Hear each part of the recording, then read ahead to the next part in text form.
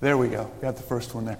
Now remember what the colors for the Ukrainian flag, the blue and the yellow? Blue is what? Sky above, and the yellow, gold? For the wheat fields. Field of harvest, again, one of the top producing grain countries in the world. The Soviet Union, they called Ukraine the breadbasket of the Soviet Union when they were part of that. Then I've read where they've been called the breadbasket of Europe, and I've even heard breadbasket of the world. And of course the harvest there has been greatly hindered because of the war. There's the capital city of Kyiv. How old is that? About, any estimates, 1,800 to 2,000 years. So there's a saying, if you want to upset a Russian, you can remind them, Kyiv is the mother of Moscow. All right, so Moscow started about 1,300, so Kyiv's about 500-600 years older than Moscow, which is, of course, more than even we've been a nation, a country. It's about 5 million people in the greater metropolitan area, and where the Lord allowed us to begin the Living Hope Baptist Church of Kyiv. Now, when we were here with you last time, if you remember in the beginning of the war, Russia had come down from Belarus, and we'll show that on a map here in just a moment, and they had encircled Kyiv. And it looked like at the beginning that Kyiv was going to get taken. And we had we had 2 services on Sunday. We had an international service, we had a Ukrainian service, and almost all the international people are gone. A good number of Ukrainians that fled the country, but we still had a group that was left in the church. And we were trying to keep that going with videos and just kind of virtually the best we could during that time. But when I was back last year in June, the guy who's back there to you, his name is Dima, and he was actually in Khmelnytsky area, which is western Ukraine, and I invited him to come back. He had worked with us earlier in the early stages of the church plant. And I said, Dima, I think if we restarted services, I think we might see some visitors start to come. And we did that, and they outgrew one place and another place, and now this is at a hotel that's there. And I would say 85% of these, 90% of these that are coming from Ukrainian Orthodox backgrounds. So what does the Orthodox Church teach? Well, you've got to earn your way to God by keeping traditions, by keeping the law, and so forth. They would speak about icons, they mediate between you and God. So the Catholic Church would have one mediator, which would primarily be Mary. Well, in the Orthodox Church, Mary would be one of many. There's many icons, many mediators, and they'll have icons in their home, and they'll pray to these icons. By the way, if you're a PC user, you're more secular than the Mac users. They don't have icons, but you have icons on your PC. So you're not as spiritual, all right, guys? I'm teasing. But we began services again, and we saw the Lord just doing something special with the numbers that were coming. And we have seen responses to the gospel, and we're looking forward to getting back there in August and having a baptismal service. But these folks have come, and some have come very faithfully. I got a note from Dima just here a week or so ago, and he said that one of the guys from the rehab center, there's a rehab center, they've started some men that are coming from there, and one of them shared his testimony. He said it was very good. And then there's just a work of God's grace. So we'd appreciate your prayers for Living Hope Baptist Church of Kyiv, and also for Dima, his wife Erica, their little girl Abigail. By the way, things are very difficult there. Last month in Kyiv, I think like 20 out of the 30 days, something like that, they were hit with multiple missiles and drones every evening. One night, Dima wrote me, it was 2, 3 in the morning, and he'd been awakened. And that night, I think it was 28 missiles were shot by Russia at Kiev, just at Kyiv. And 7 of those missiles were what are called hypersonic missiles, which according to Mr. Putin were unstoppable. Those are 5 times faster than the speed of sound. And they had shot 7 of those. Well, I'm grateful, praise the Lord, that I can report tonight all 7 of those were taken out by air defense. And so even when they're taken out, however, by air defense, those missiles are hit up in the air, there's big explosions, and then they fall to the ground on fire. So the debris has killed people before. They fall on buildings. They cause fires where they fall.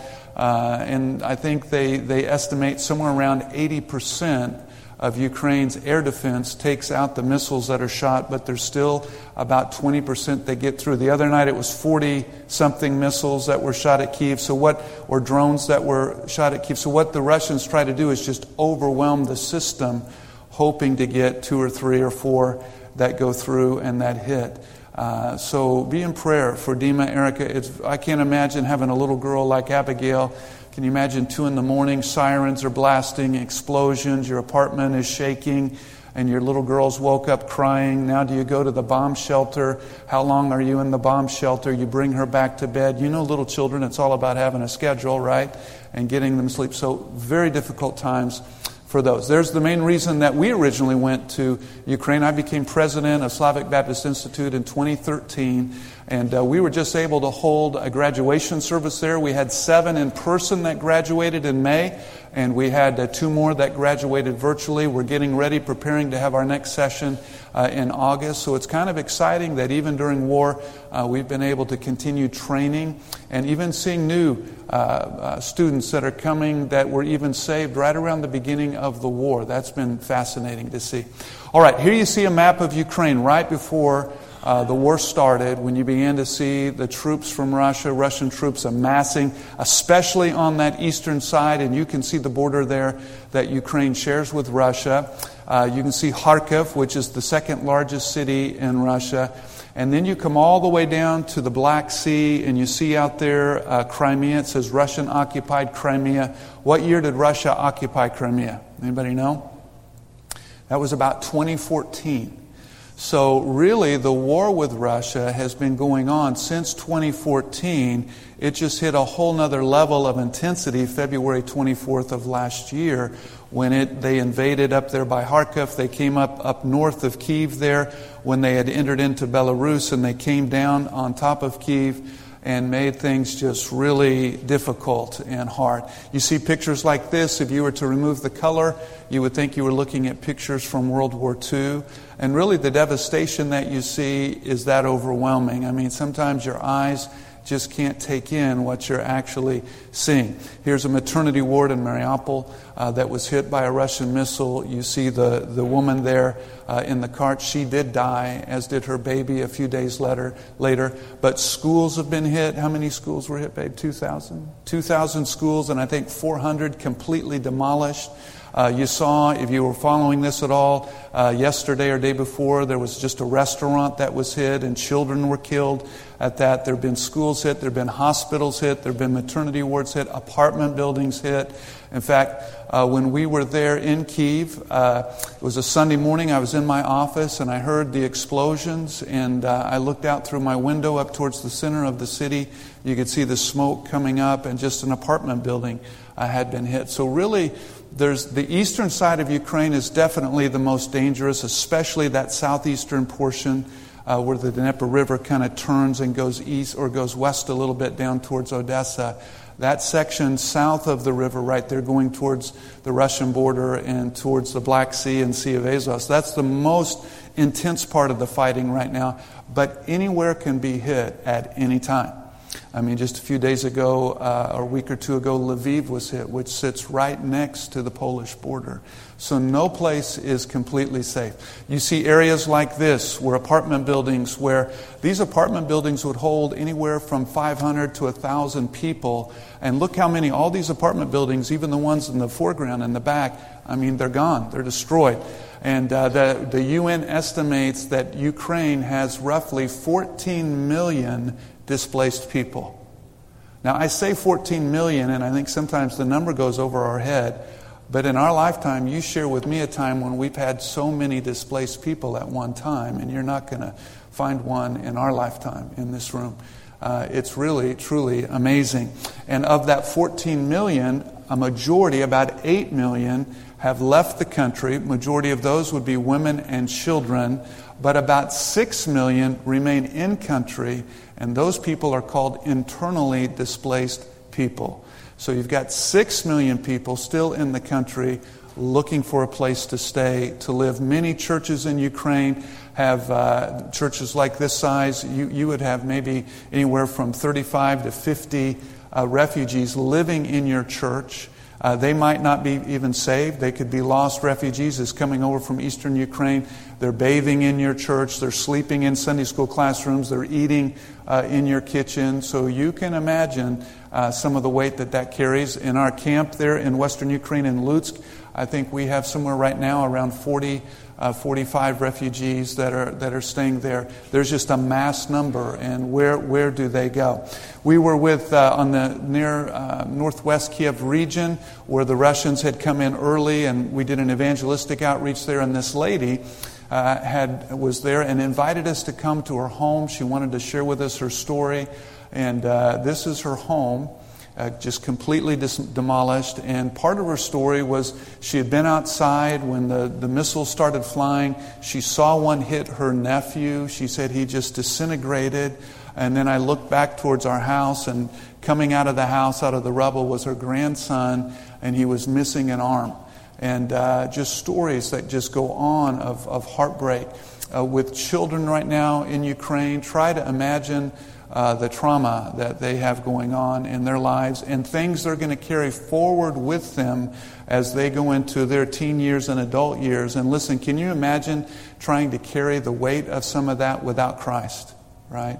It's impossible. They'll turn to drugs. They'll turn to alcohol. I mean, there'll be serious issues in Ukraine caused by that. But we have seen children. We were in Izum 5 days after it was liberated. In fact, this is a picture of two of the kids there from that. They were under occupation for 6 months. Again, when we preached here in Izum, we just came to the center of the city. The Baptist church in Izum had been hit by a missile. About half the community buildings just destroyed. The mayor estimated that there were still somewhere around 17,000 people that lived there. When we came there, they had no water, they had no gas, they had no electricity. And we just came to the center of town and we began to preach the gospel and pass out New Testaments and aid. But think about these kids and what they went through during that time. As we pulled into Izum, to the right, there was a mass grave of somewhere around 460 people, Ukrainians. About, I think, 40 or so of those were Ukrainian soldiers, but the balance were civilians. Some had hands tied behind their backs, so what does that tell you? They were executed, right? Some had their fingernails missing. They had been tortured. And again, it's just very traumatic. So imagine what children are going through. If you read about Russian soldiers and women and children, it is satanic and just sickening, all right? If you read about that at all, it's just very brutal. So the children have had a very difficult time, and pray for us.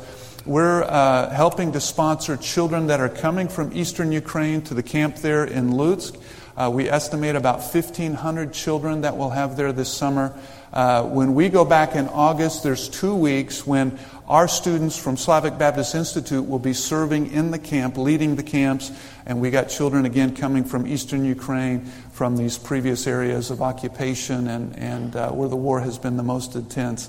And we just want to love them and share with them the gospel of Christ and the hope of Christ. So we would covet your prayers for that. Here you see a map of Ukraine, and right there it was right there. Right there is Lutsk, and that is the area where our camp and where our fund, Compassion for Ukraine, Living Hope for Ukraine, is located.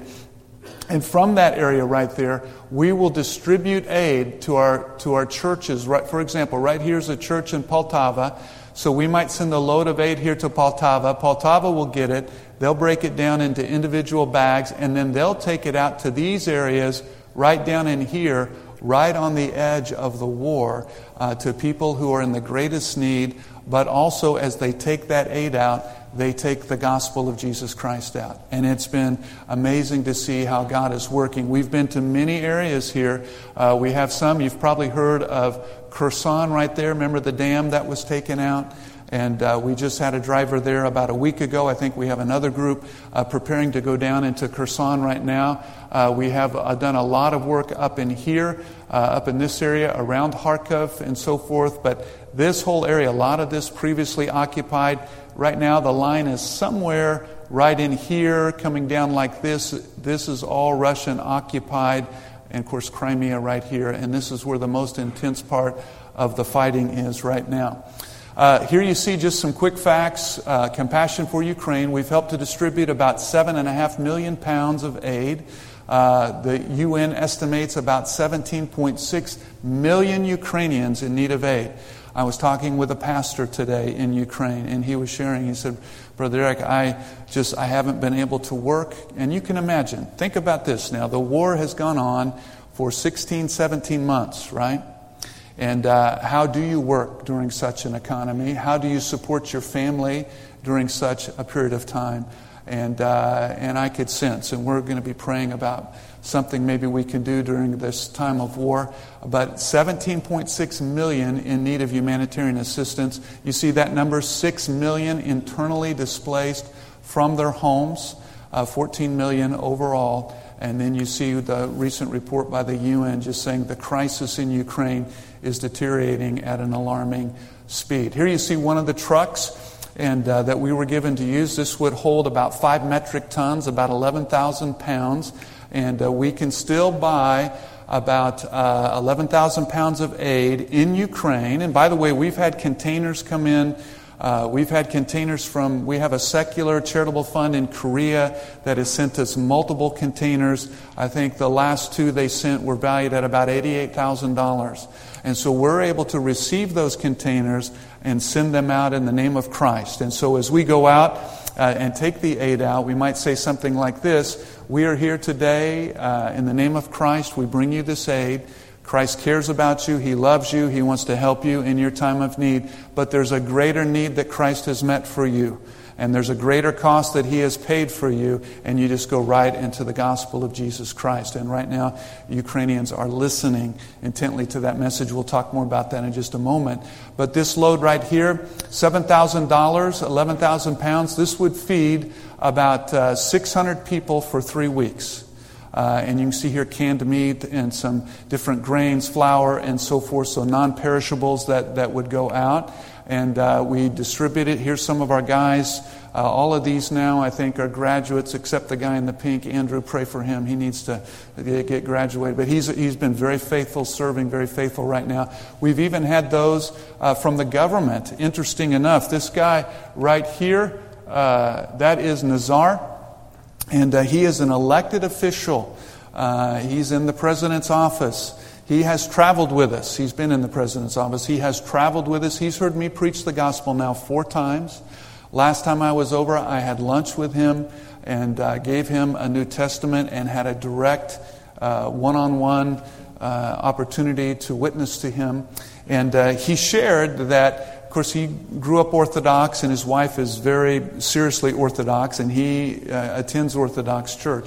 But he shared with me this. He said, I went to my Orthodox priest, and I told him, I said, listen, these Baptists are out, and they are trying to help our people in time of need, and they're bringing them a message of hope, of encouragement. And then he said, what are you doing? Why are we not doing anything? Why are the Baptists doing everything? And I said, well, how did he respond to that? And he said, well, not too good. He wasn't too happy. But pray for Nazar, all right? And these other men. Andrew there, the bald-headed, he is a doctor, medical doctor, seated right next to me. He has a rehab center. He's invited us to come there in Kyiv. We've been there multiple times. Been in a hospital to witness to wounded soldiers through some of the connections that Andrew has. And Andrew's even visited our church multiple times in Kyiv. So God is working in hearts and lives, and that's been fascinating to see. In our trips when we go over, we have just seen unprecedented opportunities to preach the gospel that were not there before the war. In this area right here, we're about 14 miles from the Russian border on the eastern side. Again, people will gather. I think many of them are fascinated that you're from the United States, and how are you here and why are you here? And well, we have a message that we want to share with you today from God. And you're just able to go right in and share the hope of the gospel. This was our last trip in. There was 1,000 people at this meeting. Now, if you can imagine coming before 1,000 people, outdoor meeting, and just being able to freely preach the gospel for about 25 minutes and share the hope of Christ. Now, you tell me where you have those kind of opportunities. You're going to struggle to find them. We didn't have them in Ukraine before the war. And I'm just sitting back and I'm just amazed at the things that the Lord is doing. This was about 8 miles from the Russian border, and this meeting there was about 12 to 1,500 people. And from this meeting, they started a church. There's been a church plant that's been started. But again, where do you have these opportunities to share the gospel? This area on our last trip, this is about 3 miles from the Russian border. And the mayor met us, and she showed us around the area, told us what it was like that night when the Russians invaded and how she woke up and, boy, what she's gone through and what they went through, and just very sad. But you know what? The best we know, this was the first time the gospel was ever preached here publicly. And there's another area I can say that about that I was in back in the winter where I preached, and I think it was the first time the gospel had ever been preached there publicly.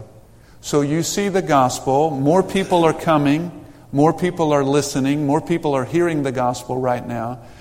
You see churches being started. And you see the gospel going to places and areas where it was not preached before the war. Now, if you would have asked me when the war started, was this possible? I would have said, no, it's absolutely not possible. How can there be any ministry during this time of war? But I'm just telling you what we have seen and what we're experiencing and just the goodness of God. In our last trip there in April, May, when we were there. We were down south, Kharkiv region by Izum, and we went over east towards the Russian border. We crossed over into an area called Donetsk region, which is still Ukraine. This was not too far from where the fighting is. But listen, these people had just received electricity like within a week and a half from when we came here. They had been occupied by Russia for multiple months. They still had no water. They still had no gas. And again, you see the Orthodox Church in the background. Doors are shut and closed. But guess what we have the opportunity to do? To come and preach the hope of Christ. If anything else, if Ukraine receives its freedom, I think the Orthodox Church has really hurt themselves during this time because they've been so quiet and because they have not been active. Some have said they're not active because they fear if Russia, there was about 4 or 5 years ago, the Russian and Ukrainian Orthodox Church had a split because of 2014 when the war started. And some fear that if Russia was to win the war, then they will come back under the Russian patriarch who's out of Moscow. Have you seen this guy before? He goes out, he sprinkles missiles, he prays for them to kill Ukrainians. He's very, of course, pro-Russia. He speaks about Ukrainians as Nazis and so forth. So the Ukrainian Orthodox Church has hurt himself. If Ukraine ends up in charge of their own freedom, I think we will have really 3-4 years of just unprecedented opportunities to preach Christ. Because the country will be hurting, and there are going to be people, again, struggling, carrying things forward. There will be a certain level of poverty. There will be many, many open doors. We see them now. I think we'll have them in the future. Right now, you were speaking about the Bibles, and I heard you say Ukrainian. And we have received multiple shipments of, I think we just had one that was around 60,000 New Testaments. I think we're down to somewhere around 20,000, maybe a little bit less. I haven't checked with Sergey. But when we have another shipment right now that's coming over in a container. But when we pass out those New Testaments, people just take them. You're not turned down. It's just amazing right now. Even when we're on the eastern side of Ukraine where they are ethnically Russian, they are taking Ukrainian and they're asking you to preach to them in Ukrainian, and they're making pledges that they're going to learn the Ukrainian language. That has been really amazing to see. So we praise God for that. This woman right here, we're in her area. Her name's Oksana. And I want you to listen to what she said. She said, before the war, I was an atheist, but now I find myself praying to God, thank you for coming today. Please come back and tell us more. This group right here, the woman there in the blue, we had been on her street, and we had preached on her street. And we'd been there multiple times. And she came up afterwards and said she wanted to receive Christ. And she prayed right there on the street to receive Christ in one of our street meetings. And then later that night, we were in a neighboring village in a Baptist church. We held an evangelistic meeting, and she brought a group of ladies with her. These ladies had also heard us preach the gospel multiple times. But at the end of the service tonight, we give an invitation for those who wanted to come to Christ. And these women came forward that evening. Now I want to ask you a question. These women before the war were Orthodox. I'm sure the majority of them Orthodox. And here they are coming to faith in Christ. Here's my question. If there was no war, would they have come by faith to Christ? So it's like the war is stripping away the false facade of religion because it offers no foundation, no rock on which to stand. And they are searching for something because they know that death is imminent. Right? They know it is certain, and they're looking for an answer. And what has been amazing is to see the decisions that are being made for Christ. Right here, this guy right here, his name is Vlad. He owned the trucking company that gave us the trucks. And when we had a meeting there, he himself not saved. We had one at the camp. He happened to be at the camp. We had it for the refugees. We preached the gospel that night. Vlad came down the aisle with tears flowing down his face to receive Christ. The next morning he told me, and I took this picture the next morning with him, he said, something has changed in my heart. And God changed his life. Would Vlad have ever come to faith in Christ if there had not been a war? I don't think so. It makes me wonder if we don't need something like that in America.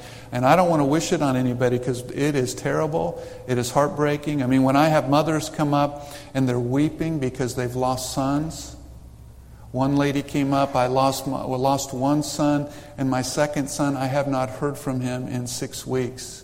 I don't know if he's dead or if the Russians have taken him prisoner. Can you imagine how difficult that would be? But you know what? Through it all, we see God working, and we see the gospel of Jesus Christ marching forward. This was our last service there in Living Hope before we returned on this leg of our trip. And we had some ladies and others that I think were they all ladies that came forward that morning. But there was a number that came forward that morning. And that morning I made it very clear.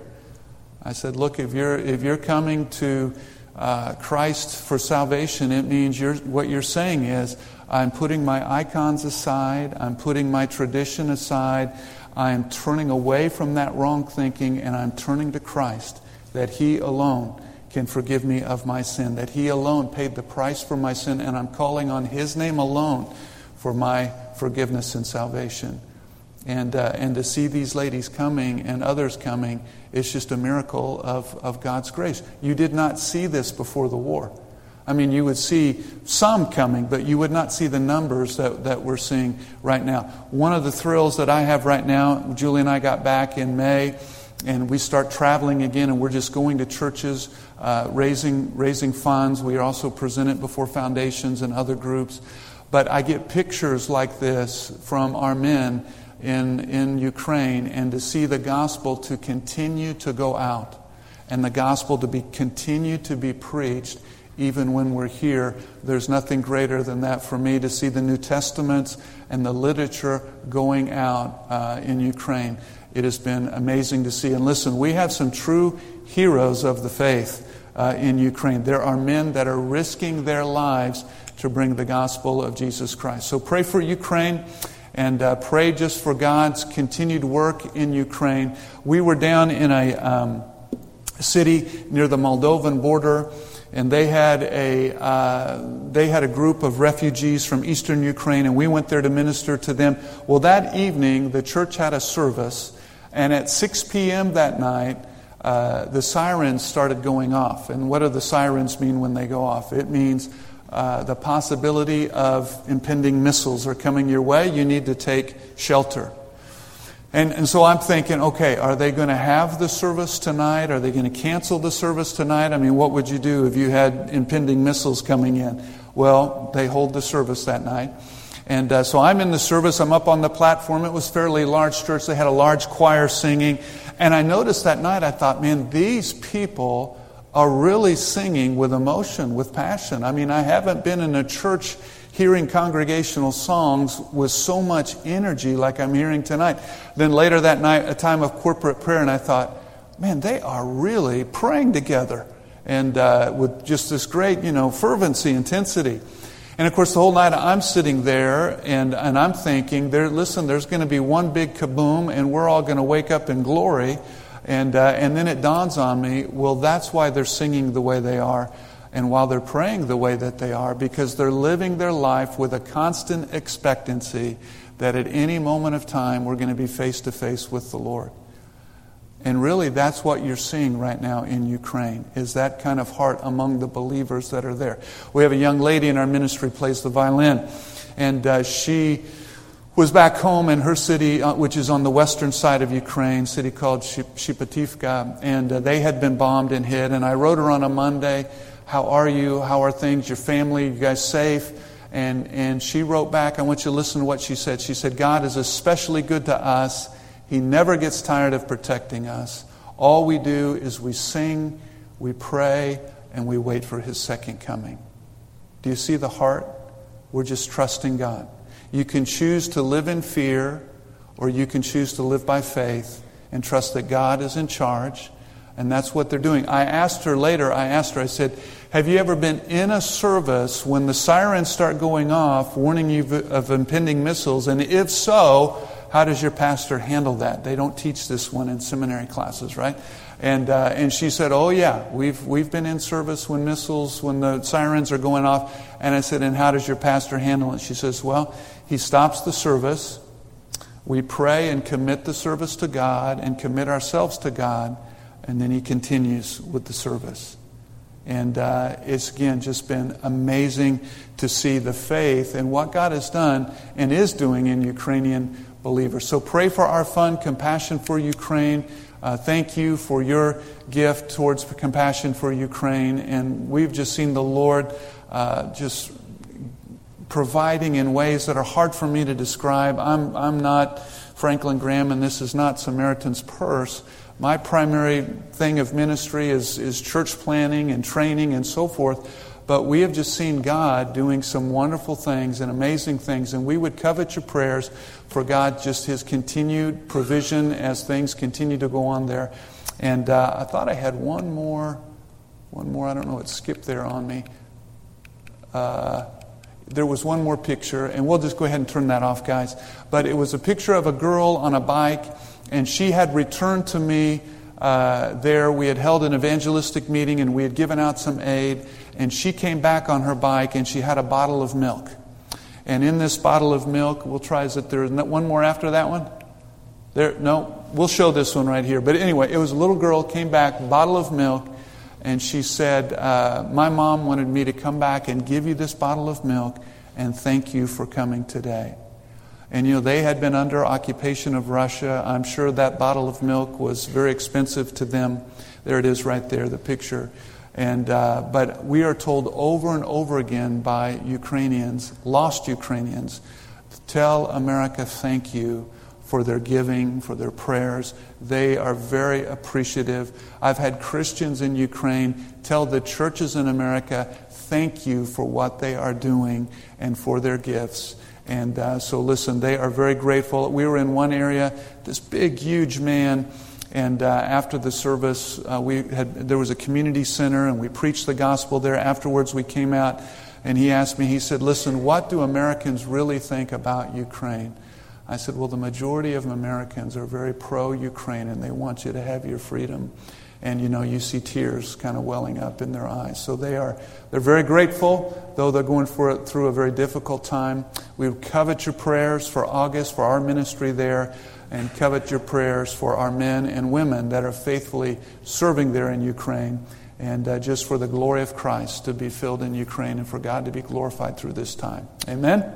Amen. Well, let's turn in our Bibles to the Gospel of John very quickly this evening, and we just have a moment of time. But come over here with me, John chapter 4, and we're going to look down and just skip with me down to verse number 34. I really don't have time this evening to set this up.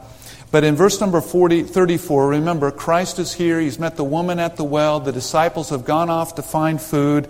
They've come back to Christ, and they see Him busy, and they're asking Him if He wants to eat. And in verse 34, Jesus saith unto them, my meat is to do the will of Him that sent me, and to finish His work. Now, couple of thoughts here, but one is you see a very radical faith, if you will, of Christ, a radical commitment to finish the will of the Father, right? And where is that going to take Christ? Where is it ultimately the will of the Father? Where is it going to lead Christ to? To the cross, to Golgotha, right? And He is going to die upon that cross. He takes that cup the night before and He drinks all of it, right? The cup of wrath, the cup of God's judgment as He bears our sin and bears our judgment as He dies in our place that we may have peace with God. So we see this thought, and I'm sure the disciples thought, well, man, you need to eat. We've been traveling all day, walking all day by foot. We're all hungry. We're all tired. And you're talking about a work that is more important than our physical food. Yes, we're talking about a work because remember what Christ said, as the Father called me, so send I who? You. As the Father sent me, so send I you. So we have a mission. Look, if we look into the world today, 8 billion people, you know, it's estimated only 30% of the world has heard a clear gospel presentation. 30%. But yet we were commanded by Christ to take the gospel to every nation and to every creature within every nation, right? And we've only completed 30% of the mission. Now listen, status quo of just continuing as things are, it's not working, folks. Status quo is not getting us there, is it? I mean, I don't think Christ would command us to do something if He's not expecting us to do it or enabling us to do it, right? I think if He is calling us to do something, He enables us to do it. But to accomplish it, it's going to take this kind of radical faith that is committed to complete that will. And we see this here of Christ in His statement, my meat is to do the will of Him that sent me and to finish His work. I think of that 30% that have heard the gospel, a gospel presentation, 70% have not. Of the 70% that have not, about 30% of that 70 live in areas like this one where they have the potential to hear, just they've never heard a clear gospel presentation. And you've got people right here in the greater Portland area, right? I know I pastored in Kansas City. I know I met people in Kansas City. I know I have a very good friend. He did not hear the gospel in Topeka, Kansas until he was 36 years old. All he had heard was the Catholic version his whole life until finally at the age of 36, after destroyed marriage and life, finally he got to hear the gospel for the very first time and he responded to it. So 30% live in an area with potential to hear, just haven't heard. But 40% are considered unreached with the gospel. What's that mean? They have no potential to hear. They're going to go from cradle to the grave, and they're never once going to hear the love of God or the forgiveness of God or the grace of God through the finished work of Jesus Christ. And that should just stir us inside to say, how can that be? How can Coca-Cola be known in 97% of the world today, in 150 years, the Coca-Cola logo recognized in 97% of the world? We have a ministry in Laos, a Bible Institute there. We've gone into Tajikistan and had ministry there. Do you know all these places I've gone? They have Coca-Cola, but they don't have the gospel. And the saddest part is the Church of Jesus Christ is satisfied with it being that way. I like this saying, this generation of Christians is responsible for this generation of lost souls on earth. And folks, we have a responsibility. And if you're not watching, the pieces on the chessboard right now are all moving into place, and our Lord is soon coming. Are we ready for Him to return with only 30% of the mission completed? And I know it's easy for us to push it off onto others, but let's think about tonight, what about my accountability to God? And am I doing what God has called me to do within the scope of a local New Testament church? But am I doing my part in what God has called me to do to complete the mission? Because to complete it, it's going to take a radical faith of commitment like you see here by Christ. Refusing that which is comfortable, refusing that even that I naturally would desire after, to say no to those things and yes to the will of God. But I'm just saying, if we want to reach this commission, complete it, we're not going to do it as things have been. It's going to take this kind of radically committed faith. How about a radically committed faith to be willing to go if God so calls? I know God did not call me until I had finally broken and surrendered to Him. Now, I'm not saying a man has to be completely surrendered to God before God can call him, but in my life, that's the way it was. And I wonder about all those wasted years I had before I finally fell before God and said, okay, God, not my will be done, but let your will be done. Not what I desire, not what I want, but God, just let your will be done in my life. This life and the purpose of my life is your glory and your glory alone. And listen, I've pastored and worked, and I just think the majority of our Christians and the majority of our churches are filled with people who I don't know that they've ever came to that place. Paul, do you remember when he writes over there in Philippians, he's writing about Timothy, and he says, I'm sending Timothy to you. I have no man of like faith. Do you remember that passage? And then he makes this statement, for most are seeking their own, not the things of Christ. Who is he speaking about there? He's speaking about Christians. Most I could have sent, this is why I'm sending you Timothy, most Christians are seeking their own. They're not truly seeking the things of Christ. I think it's similar to that today. I was faithful in church. I had been a deacon. I had been a youth pastor. I had worked in a bus ministry. We sang in the choir. I had surrendered to God with conditions. But that's no surrender at all, is it? You don't surrender to God with conditions. Is He a man that we should come into agreement? Or is He eternal God who knows all?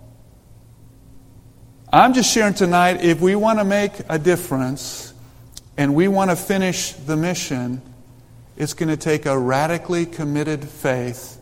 And that begins by having a faith that's willing to go. Let me read you a quote here that I find just amazing. It was written here by Adoniram Judson, a letter that he wrote to his potential wife's father. So they weren't married yet, but he was wanting her hand in marriage. And he wrote this letter. And he says, I have now to ask whether you can consent to part with your daughter early next spring to see her no more in this world. Now, I had 3 sons. I didn't have a daughter. But I don't know that I can imagine that statement if I had a daughter. To say, I'm going to give her your hand in marriage, and you're telling me I will never see her again in this world? He goes on, whether you can consent to see her departure to a heathen land and her subjection to the hardships and sufferings of a missionary life. Whether you can consent to her exposure to the dangers of the ocean, to the fatal influence of the southern climate of India, to every want and distress, to degradation, insult, persecution, and perhaps a violent death. Can you consent to all of this for the sake of perishing immortal souls, for the sake of Zion and the glory of God? And he goes on here, and we won't take the time tonight, but can you imagine receiving that letter? And you know what? He's going to say, yes. I give her hand to you. And she goes with Adoniram, and she will die on the mission field and be buried there. But do you think there are souls in glory that are rejoicing that she came? Do you think in eternity that she regrets that she went? Or do you think this father in any way right now in the presence of Christ is sorrowful that he sent his daughter to marry this missionary who took his daughter and grandchildren away and he never got to see them? Do you think he regrets it in any way right now in eternity? I remember reading of R.A. Torrey, and I'm an R.A. Torrey fan, and just God had used him in my life. And I remember reading of him. His son received a call to go to China. And Torrey was in Los Angeles. He had started the Church of the Open Door there in Los Angeles. And he had taken his son and his son's wife down to the station. I can't remember if it was the dock or the bus station, but his son was going over to China as a missionary. And when he came home that night with his wife, he was laying in the bed next to his wife, and he was weeping on his pillow. And his wife said, "Listen, R.A., Reuben, you don't have to weep. I mean, our son's obeying Christ, and he's doing the will of God." He said, "I'm not weeping because I'm losing my son. I'm weeping because God gave his son for me, and I'm able to give my son back to God." Oh, for parents like that today, right? It's a radically committed faith. A faith that's committed to go. If God calls us to stay, it's a faith that's committed to pray. For those of us called to stay, God doesn't call us all to go. He has a local ministry here for us to do. He has a part through the local church of still evangelizing our local area and having a part in sending our missionaries out, where we send them out by financing them, by giving, and we send them out with our prayers. And I think one of the greatest needs and vacuums today in missions is the lack of prayer.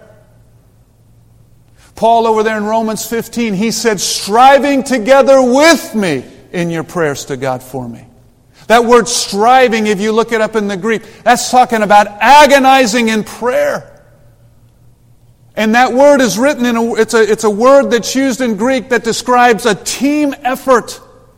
So my part, Paul is saying, is to go. I'm willing to go, and I have gone. But your part while I'm gone is to labor in prayer, to agonize in prayer for the glory of Christ. Do you think your prayers can make a difference for your missionaries?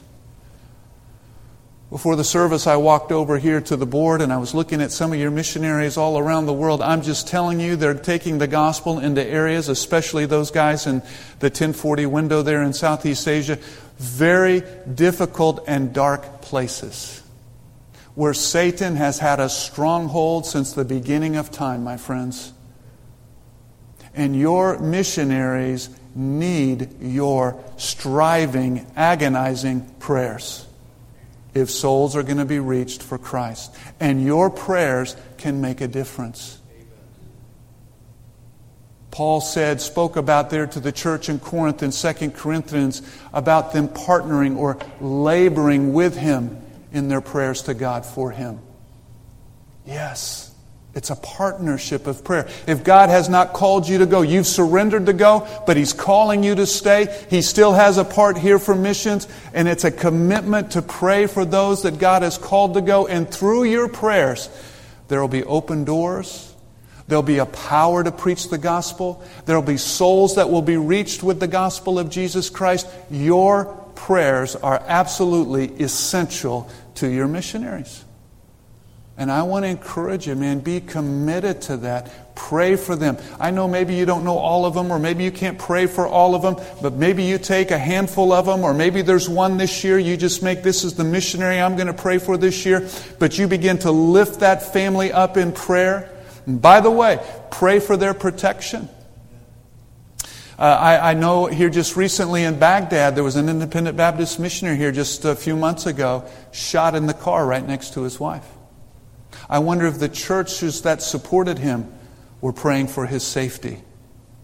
You know what? When you take the gospel into certain areas of the world, let me tell you, you're not going to be real popular when you bring this message that what your forefathers have believed and your mother and grandmother believed, they were wrong. Jesus Christ is the only answer, and you must turn to Him and receive Him. Well, that doesn't always make you popular. Right now, we have men in Ukraine that are going into very dangerous areas with the gospel. We had a guy down a few months ago. He was in Bakhmut. and you could hear the missiles flying over his head. And I began to think about that. At that point, there was still about 5,000 people in Bakhmut.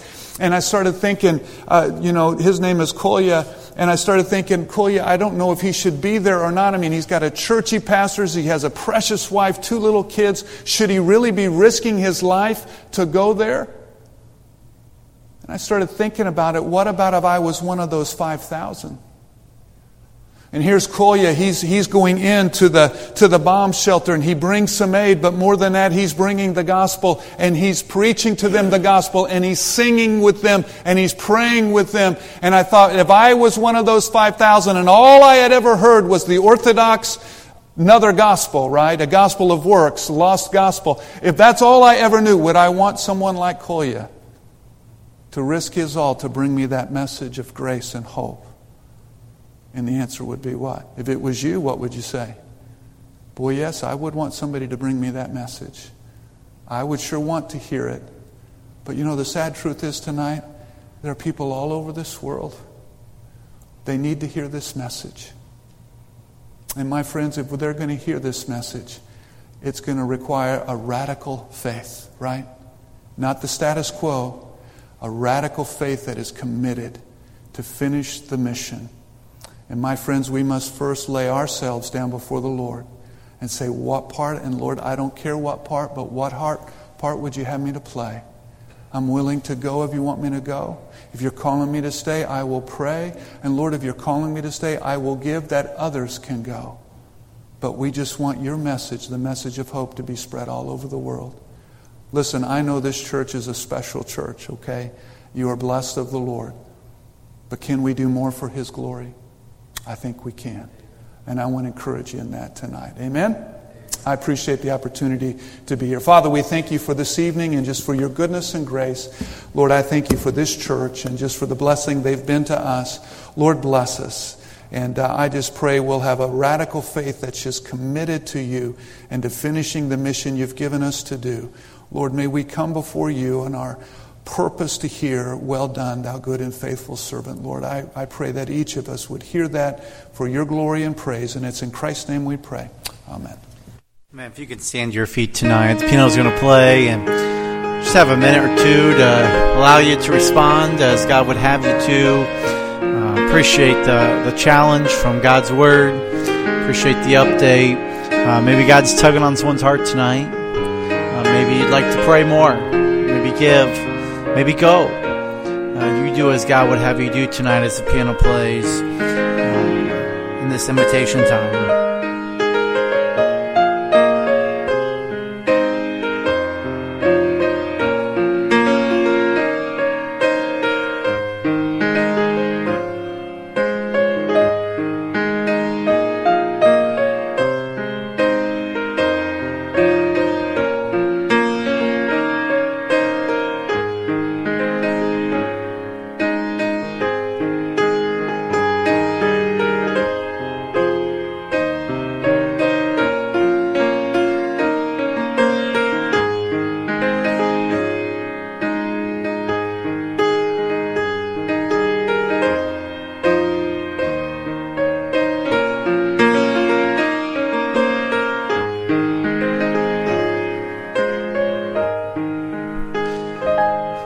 Amen. Thank you for your faithfulness tonight. Appreciate you being here on a midweek service. Thank you, Brother Thomas. Appreciate that.